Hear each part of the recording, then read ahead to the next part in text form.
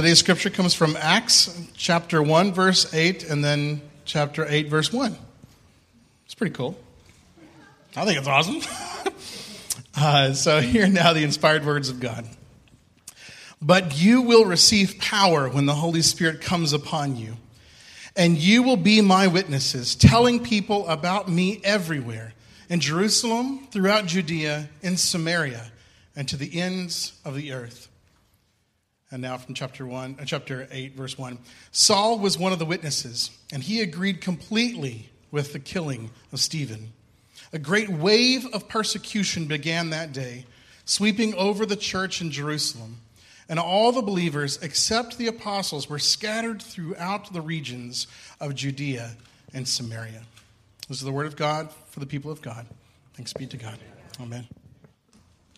Have y'all ever had that sense? Maybe you're at home or you're at work, or for me it's often when I'm on the way to the airport, and you have this fear in the back of your mind that you have forgotten something very important that you need to remember right now, and so you go through the list. Okay, this, yeah. You cannot figure it out. And then something happens, and yeah, you've got it.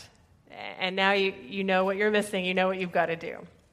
Well, this is very much the situation that the early church in Acts chapter 8 finds themselves in. They have grown from this little group of about a dozen followers to thousands. They have begun to share their faith, and people have responded, not just ordinary people, but we've heard that rabbis are now coming to the faith. There have been healings. Amazing healings. There have been showdowns with the authorities where the apostles have stood their ground and they've been victorious. There's been evil rooted out. So yay. And yet I wonder if at the back of their heads, especially the apostles' minds, was this idea, there's something we've forgotten. What did Jesus tell us to do? To be his witness? Yeah, we've done that. Healing, yes. Teaching, yes. Standing up against evil, yeah. Oh, well, it'll come to us, right? We're going to figure this out. Well, I wonder, did they really forget it, or did they want to forget it? Because the thing that they had forgotten was what Pastor DG read to you. It was the last thing Jesus said to them.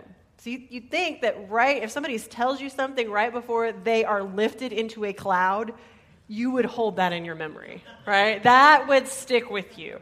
But what Jesus had said at that moment was so weird and hard and uncomfortable that maybe in the midst of the coming of the Holy Spirit and all of the power that they suddenly felt from God running through them, they just forgot that really uncomfortable part, which was that they needed to leave.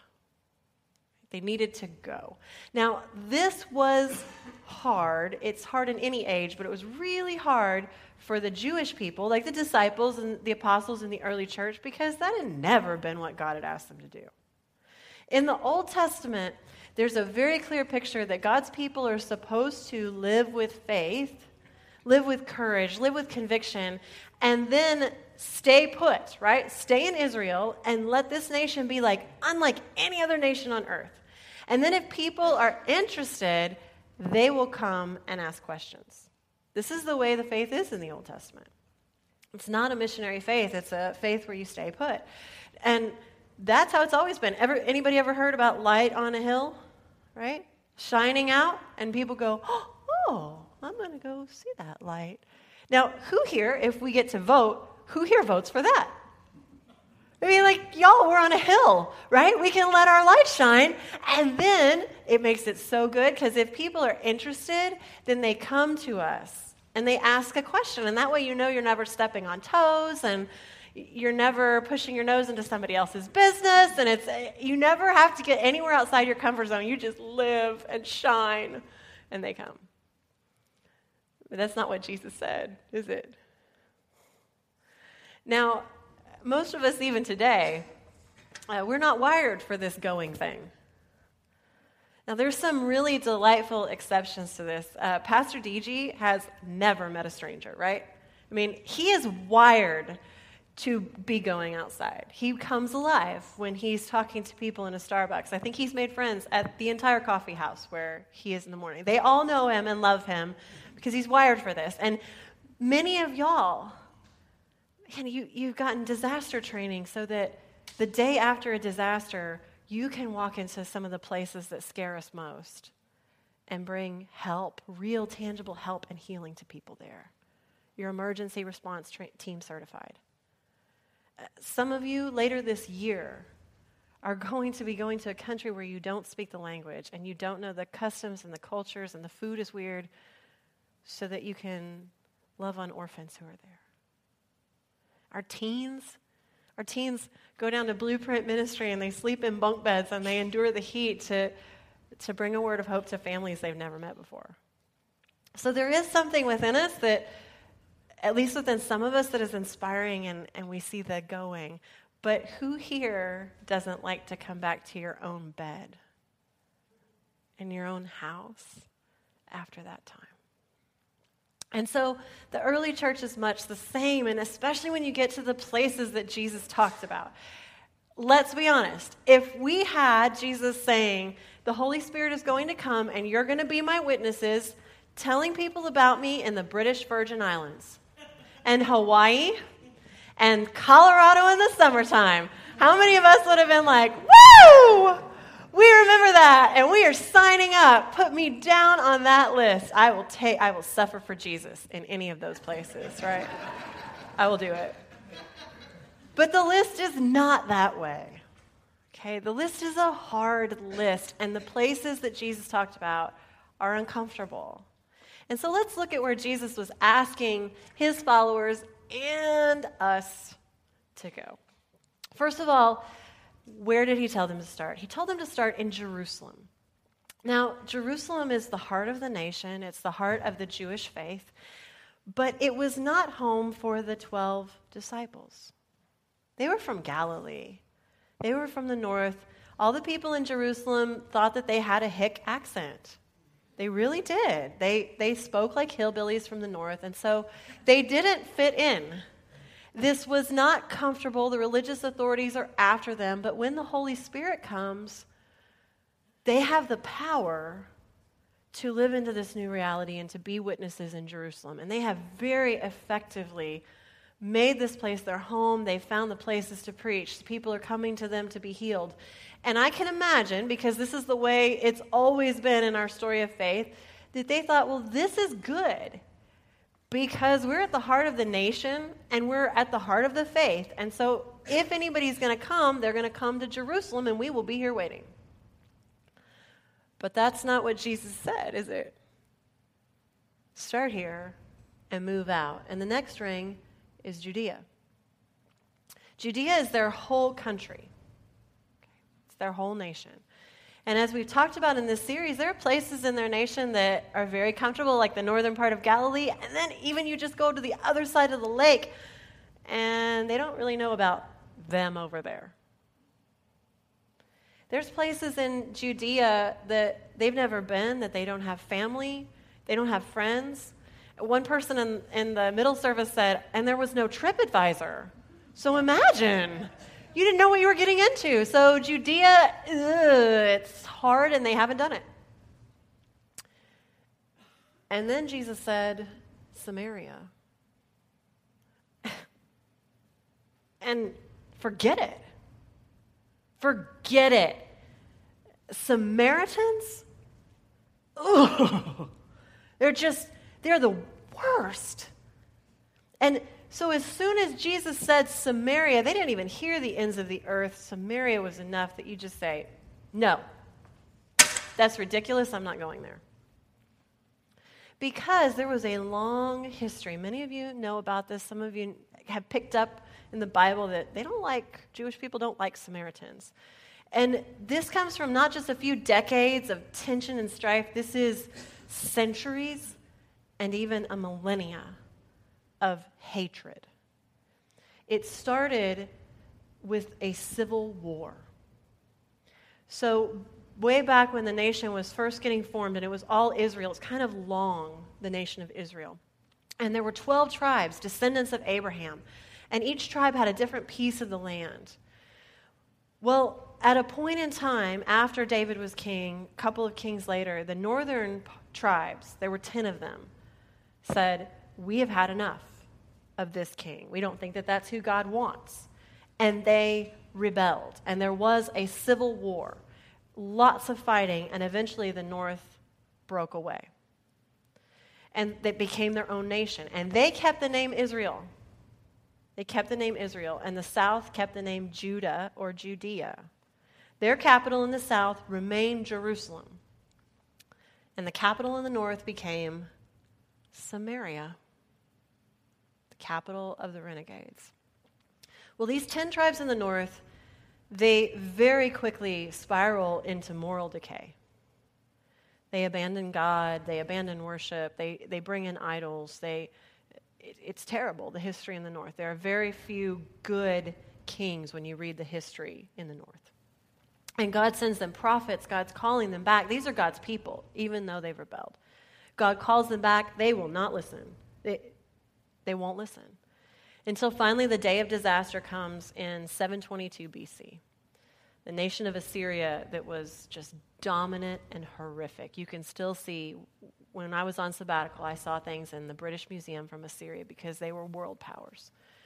And when they conquered you, which they conquered the northern kingdom after a siege and horrific famine and destruction, they carried off all the goods, but they were not content to just defeat you militarily. They wanted to destroy you, wipe you from the face of the earth. And so almost everyone in the northern kingdom of Israel, those 10 tribes, anybody with any learning, any skills, any trade that they had, any power, all the mayors, everybody who's been in leadership, they either kill them or they strip them naked and shave off half their beards and chain them to each other and take them away from their home forever. And if they let you live, then they would send you, but not your family. They would break up families. They would send a dozen over here and a dozen over there and a dozen over here into these foreign countries.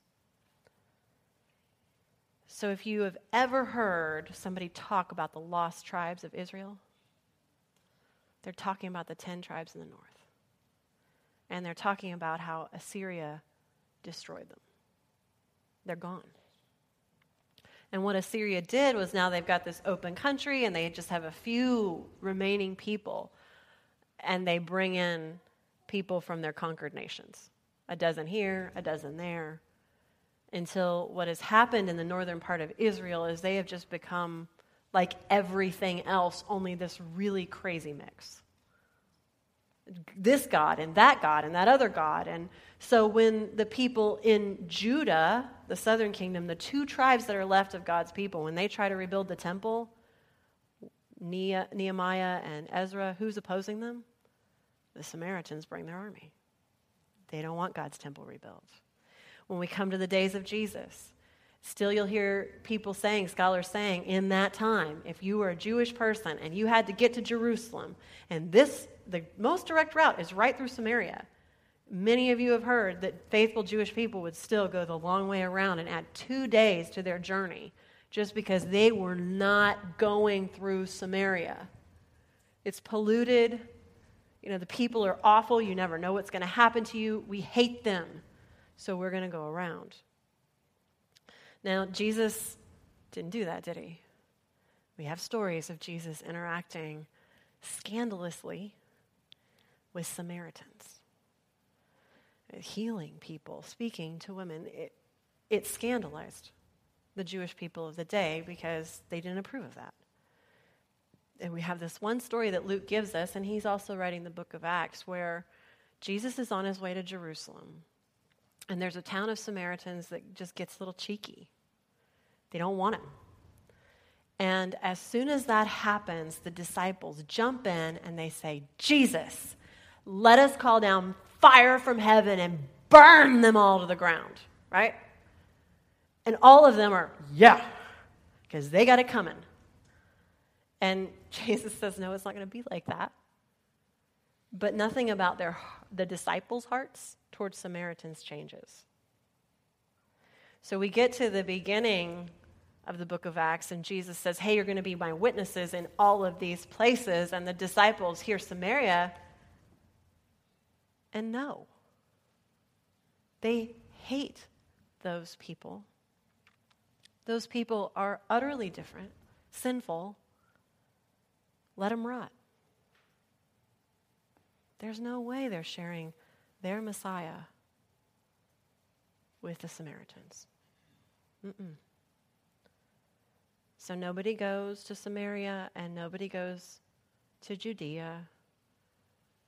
Nobody goes anywhere. Until chapter 8, when this wave of persecution crashes into the believers. It sweeps over them, Luke says. And they're sputtering and they're gasping, and Stephen has been killed, and it's like the floodgates are open, and if you are a believer in Jesus, you're going to die. You and your children.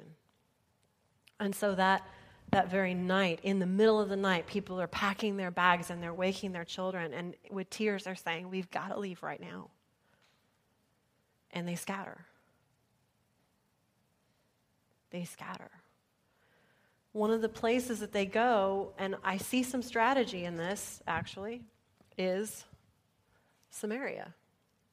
Because if the Jewish religious leaders are looking for you, where are they not going to go? Yeah, yuck. Good hiding spot. It wasn't the going there that changed the believers, I don't think. It was needing to live there that did.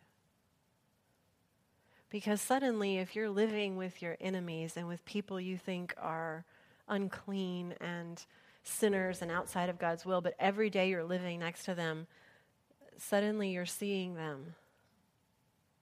You're seeing them. And you're realizing, well, they love their kids. They worry about their jobs. They're fixing their homes. And maybe they're even being kind to me, even though I'm a refugee. And one of the believers there, an interesting mark about the believers is whether they were preachers or not, everywhere they went, they took their faith with them. And they were talking. And it turns out that one of the believers who's in Samaria starts to tell the Samaritans about Jesus. His name's Philip. And this is what Luke says about this. Crowds listened intently to Philip because they were eager to hear his message and see the miraculous signs he did. People listened. Crowds of people listened. Samaritan crowds of people listened. Miraculous signs. People were healed. Samaritan people were healed. People wanted to know about the message. They wanted faith in Christ. Samaritan people wanted to follow Jesus Christ. And Philip is able to reach over all those walls and barriers that have come now crumbling down, and he does this, and they begin for this one believer to crash down. He sees the kingdom of God as bigger than his preferences or his prejudices. And it says, so there was great joy in that city. So the city is joyful.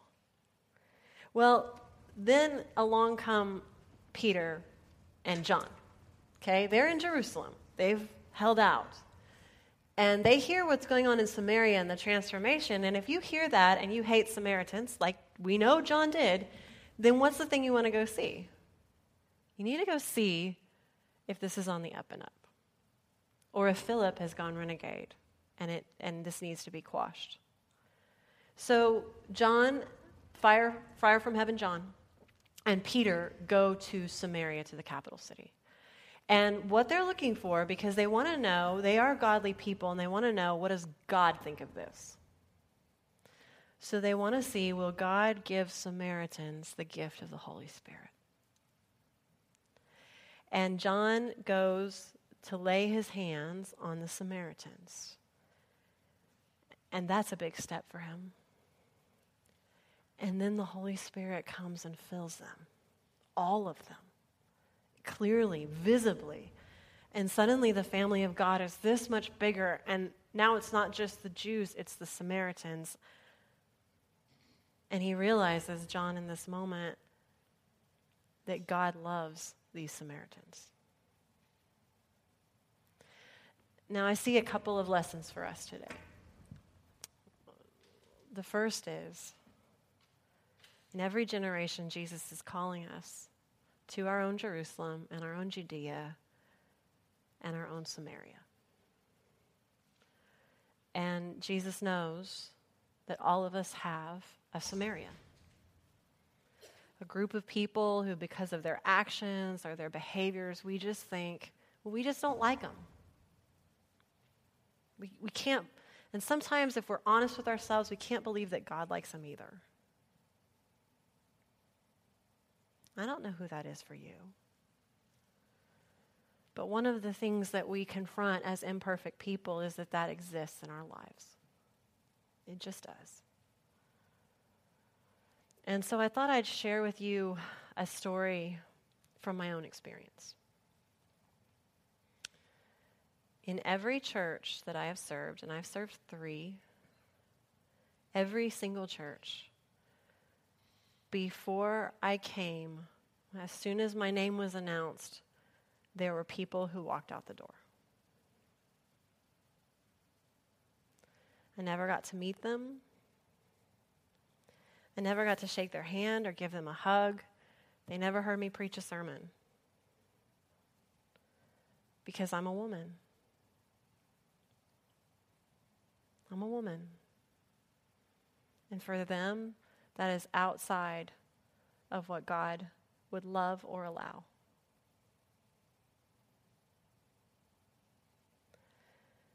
Now, one of the things I love about our church is that so many here, even if you'd never seen a woman lead before, and many of you hadn't, we have a church where half of the people here made a profession of faith in Jesus. And so your first experience, if it wasn't with me, was with David. You'd only ever seen a man as a leader.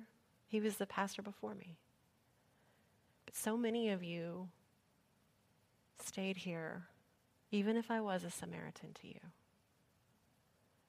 And you gave it a chance to see, is the Holy Spirit moving through this Samaritan? And I can't even tell you how many. It wasn't a ton, but so many people, and I tell them even to this day, they're some of my favorites, would come up to me maybe 3 months in and sheepishly say, I really didn't know about this. I really didn't know about this at all. And I didn't know if women could be pastors, but I'm really glad I stayed, and I'm really glad you're a pastor. And even today, some people came up and reminded me, they're like, I was one of those people. They can't. I said, I'd forgotten you were one of those people. But that's my favorite people, you guys. Because that's the call of Christ. To push beyond what we're comfortable with and what we've always seen and what we think is maybe sinful and maybe not part of God's plan, and see if the Holy Spirit is within someone who challenges us. To visit Samaria, not just to judge, but to reach out a hand there. And I'm so proud of you guys when you come and talk to me and say, I'm struggling to love those people who are part of a different religion, or I'm struggling because I was raised this way and about race, but I don't want it to be like that anymore. Or about sexuality, it's hard for me, help me think through this, or whatever it is. Politics, you guys, this has been a hard couple of years to really love people on the other side politically. And so whenever you come and talk to me or one of the other pastors and say, I feel this way, but I know there's a call beyond it. you're answering the call to Samaria. And it's beautiful. It's beautiful. So that's the first thing that I see is we have to not be afraid of seeing those parts of ourselves that have to be transformed and facing them. The second thing I see is that when we reach our Samaria, and there's great joy in that city, and the family of God grows, it's not just that they are happy, right? It's not just they who now feel welcome and who are at home. It's me, it's you, it's all of us who are transformed. We are stronger and we are better and we are more like Jesus when we get to Samaria with love. And this is how I know, because of how John is on his way back from Samaria. Listen to this.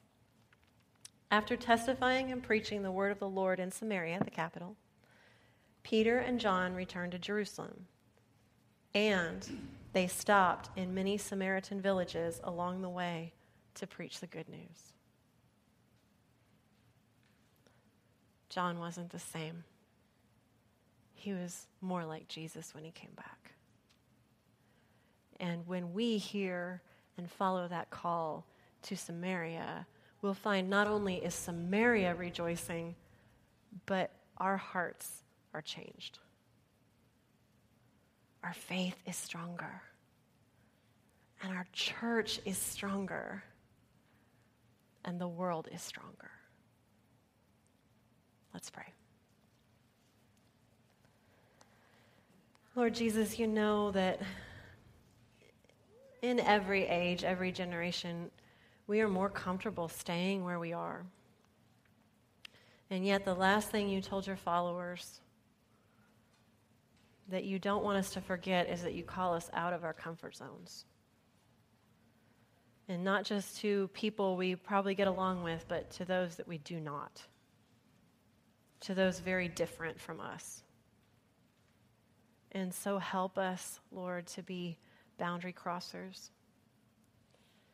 to be the agents through which the walls that separate us from other people come down, and those we thought might be our enemies hear good news about you. Help us to be those people. Help us to know when it is we need to push past something we'd rather not. And show us, just as you did your first followers, show us through the movement of your Spirit, through opening our eyes, how deep and wide your love is for every person in this world. We ask this in your saving name. Amen.